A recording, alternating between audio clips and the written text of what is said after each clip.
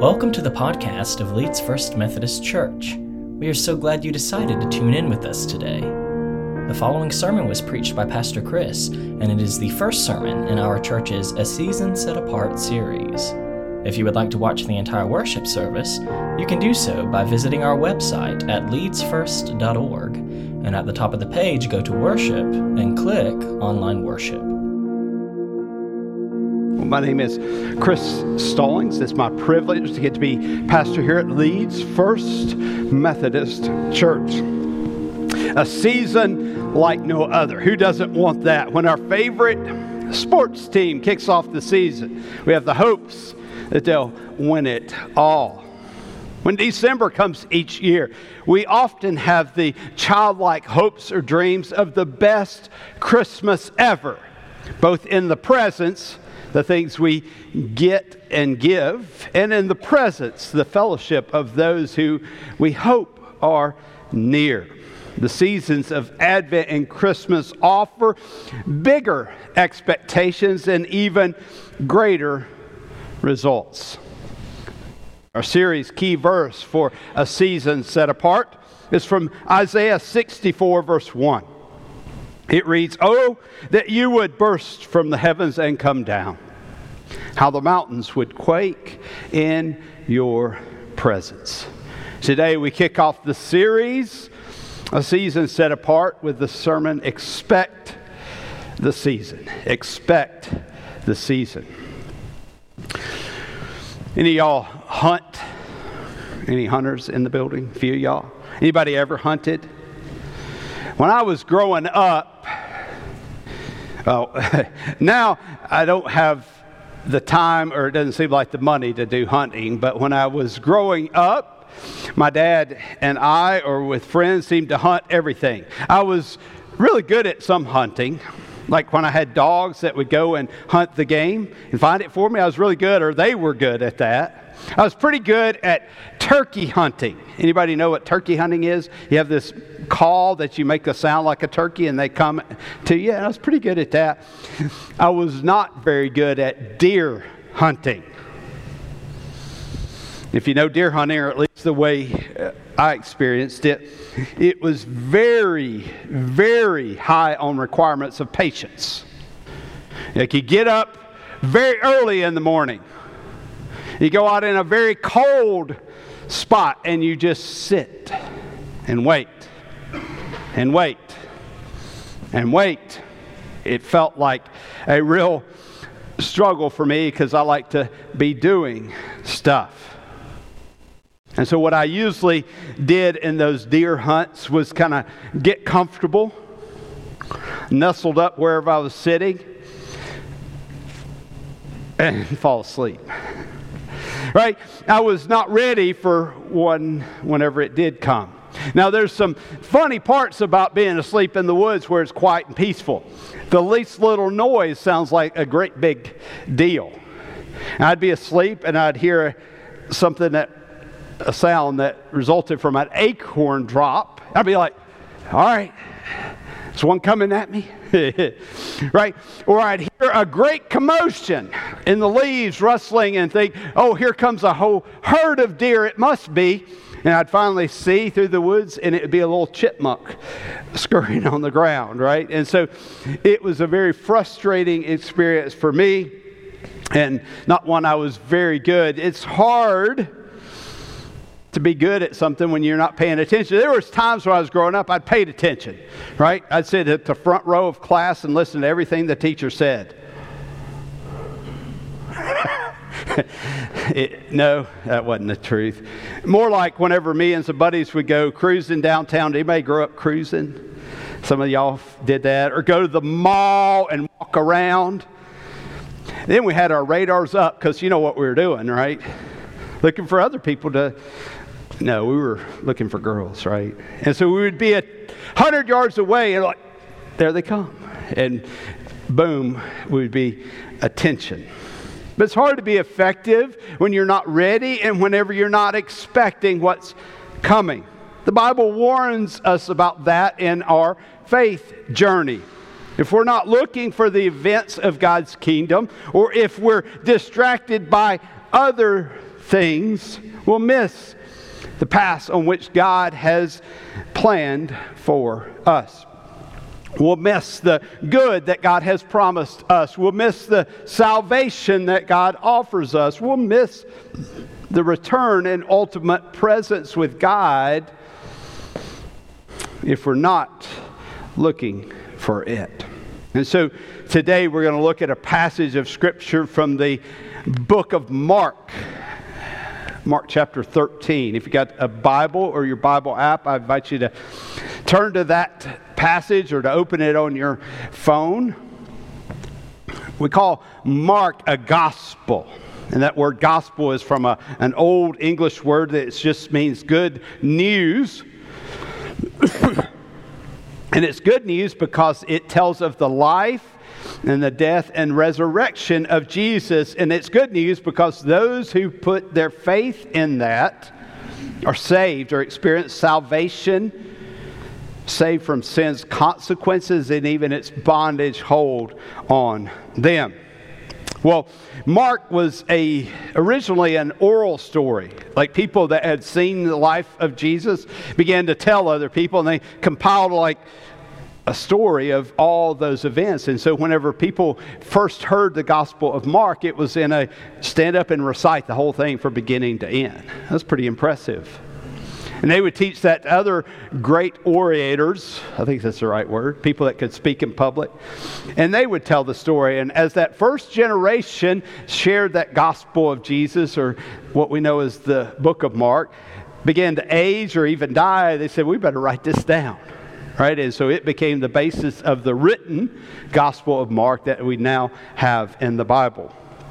Well, in addition to telling the story of Jesus and his disciples' ministry, by chapter 13, the story starts telling a little bit of what's coming. It even looks to what will happen after Jesus' death and resurrection and what will happen in an eschatological or end of times or end of this age events. And so we look now to that part of Mark chapter 13, verse 28 through 37. If you've got your Bible app, I'll invite you to switch to the NLT or New Living Translation if you want to follow along word for word. The words will also be on the screen. Mark 13, verse 28. Now learn a lesson from the fig tree. When its branches bud and its leaves begin to sprout, you know that summer is near. In the same way, when you see all these things taking place, you can know that his return is very near, right at the door. I'll tell you the truth. This generation or this age will not pass from the scene before all these things take place. Heaven and earth will disappear, but my words will never disappear.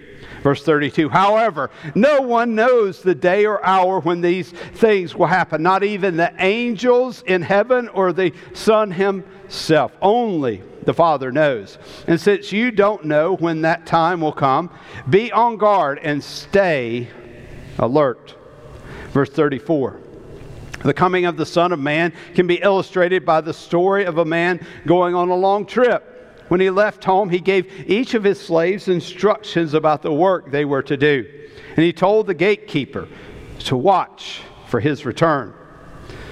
Verse 35, you too must keep watch, for you don't know when the master of the household will return, in the evening, at midnight, before dawn, or at daybreak.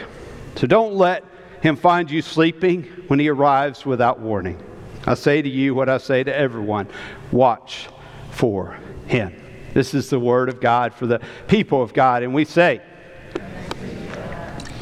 thanks be to God. Well, most Bible scholars have consensus that this passage is talking about the end of this age, or whenever Jesus returns. So we define this age as from his resurrection until his second return.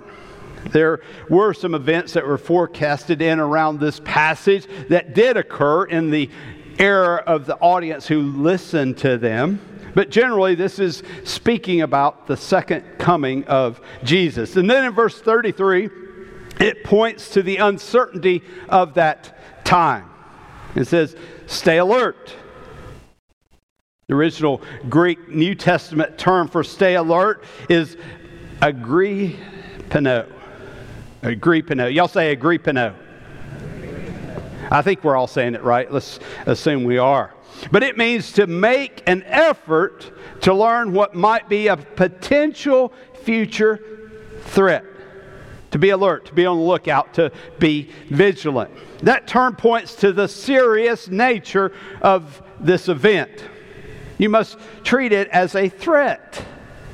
But you might ask, well, why is Jesus coming back a threat?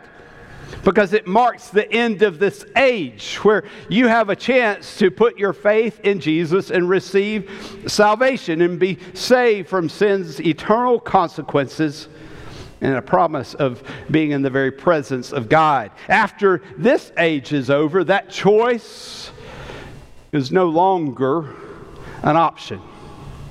In other words, because you don't know the time and because it's so serious, be alert. Be ready for it. I've heard it said you have to get right and then stay ready. Well, let's look at this passage in more depth and how we might expect the seasons of God's kingdom. If you got your worship bulletin or you open the link in the Bible app, I invite you to follow along and take notes.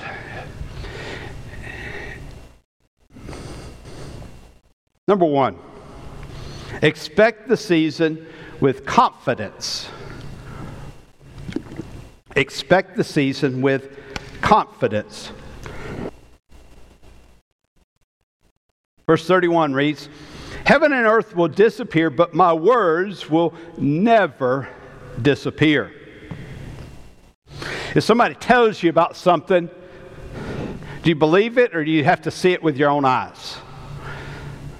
I know it's easier for us to be, I got to see it with my own eyes, right? There's slogans or sayings we've developed. It's like, I will believe it when I see it. Anybody ever said that? Right? There's a state that has adopted that slogan. Y'all know Missouri? Right? They're the show me state. It's like, well, you going to believe you until you see it. And it seems to be true. It even resonated with this camera marketing slogan that says a picture is worth 1,000 words. But you know, even our eyesight is not that reliable. On the front of the bulletin and the slides, I had a picture of a hawk. Do y'all know the hawk is the best eyesight in all the animal kingdom? You think you can see good when you get your glasses done or new contacts in, but you know the hawk can not only see more clearly, it can see at a distance up to 8 times further than we humans can. That's pretty good, right? So our eyesight is not even the best, and so it's not even that reliable. And so when we say, I got to see it to believe it, or I got to see the kingdom come before I'll believe it, Jesus says, you don't have to wait to see it. You can trust my word. Heaven and earth disappear before his word will disappear. So in that, you can have confidence in Jesus. But you say, well, why do I trust what Jesus says? The evidence for that is that he predicted his death and his resurrection, and it happened. Right? So those of us who say we're Christians or who put our faith in Jesus, we're saying a dude that can do that, because ain't nobody ever done it before or since, predict their own death, that's probably easy to do, but the resurrection, ain't nobody been able to do that. And so when we say we put our faith in Jesus, repent and believe in Jesus, it's saying, dude that does that, I can believe everything he says. And so Jesus is saying, my word, if I tell you about it, it gives you confidence that you can trust. So number one, expect the season with confidence. Number two, expect the season as a surprise. Expect the season as a surprise. Verse 32 reads, however, no one knows the day or hour when these things will happen, not even the angels in heaven or the Son himself. Only the Father knows. I don't know if y'all knew this about me. I'm a legendary youth recreation soccer coach. Has y'all heard that yet? My reputation preceded me.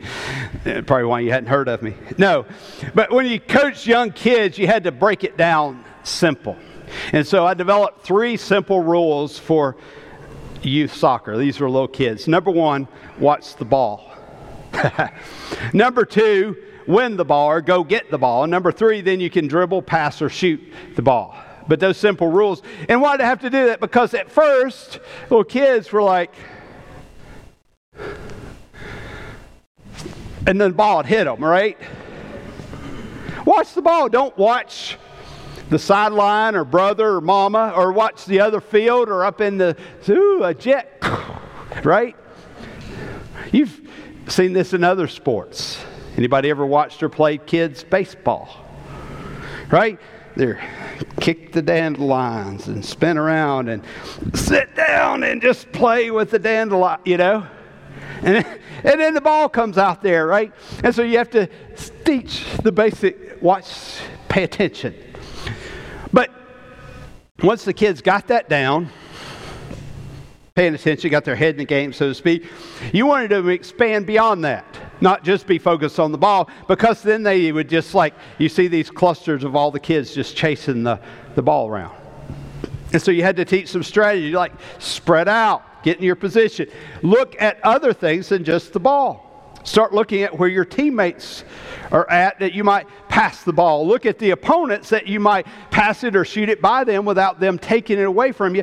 And the really good players would glance at the ball for a minute and then their eyes would be up scanning the field. And so at first you had to teach, watch the ball. Then you had to get beyond just watching the ball. Well, that's like our faith journey.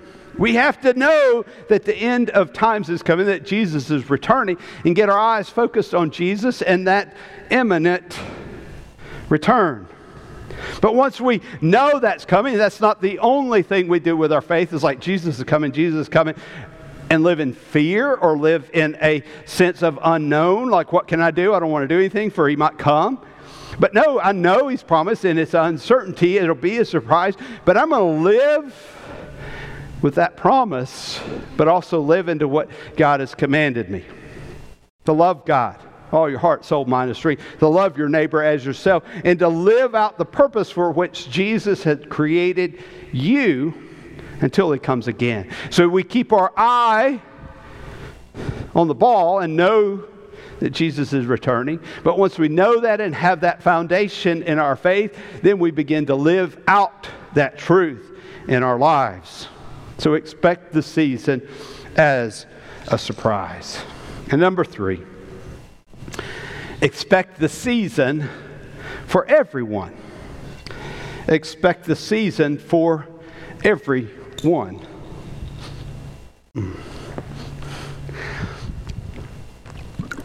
Verse 37 says, I say to you what I say to everyone, watch for him. If we have a party, we tend to want to invite other people to be a part of it. When we get married, we tend to want to celebrate the bride and groom. Whenever we have a graduation for our kids, we tend to want to invite other people to celebrate. Whew, my kid's graduating. If we have a baby, we tend to have a shower to celebrate it. When we get a promotion, a raise, or reach retirement, we tend to have a dinner and invite people. Part of expecting the season is sharing that expectation and celebration with others. And this passage says we're to tell it to everyone. Jesus illustrates this in the Gospel of Luke chapter 14 when he tells the parable of the great feast. He says a man had prepared a great feast, and when it was ready to be served, he called out for those who had been invited to come. But none of them came. One after the other gave an excuse as to why they couldn't. One says, I'm too busy with work. I'm not going to come. The other says, I'm busy chasing a new adventure. I can't come. One says, I'm about to get married, or I've got family commitments. I can't come. And so the host changes the strategy and says, you know what? I'm going to invite people that would never be invited to such a banquet and invite them in. People that were the poor, the crippled, the blind, the lame of the city streets, and they began to come to the feast. And when they arrived, the host realized there was still room at the table, and so he said, shout it to the countryside, invite everyone, that they may be a part of this celebration. In this season, in the anticipation of Jesus' ultimate return, we're invited to expect the season for everyone. To be inclusive to everyone when we're prone to exclude. To be generous to others when we're usually greedy for ourselves. To be kind to others when we're all too often callous towards them. The people for whom the banquet was prepared, some of them are missing it. Keep inviting them. But go and tell everyone that some of them might experience the goodness of the season. Let's pray.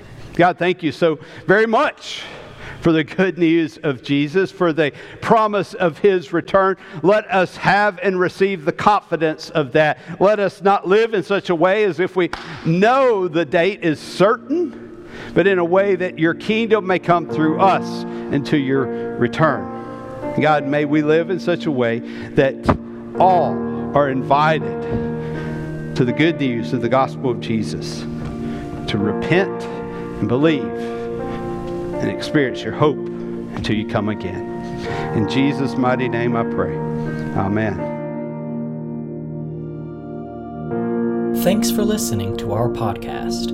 We would love for you to visit us in person at 8:45 a.m. for modern worship or at 11 a.m. for traditional worship.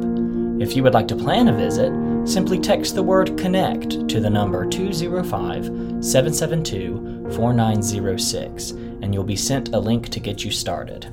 Thanks again, and God bless.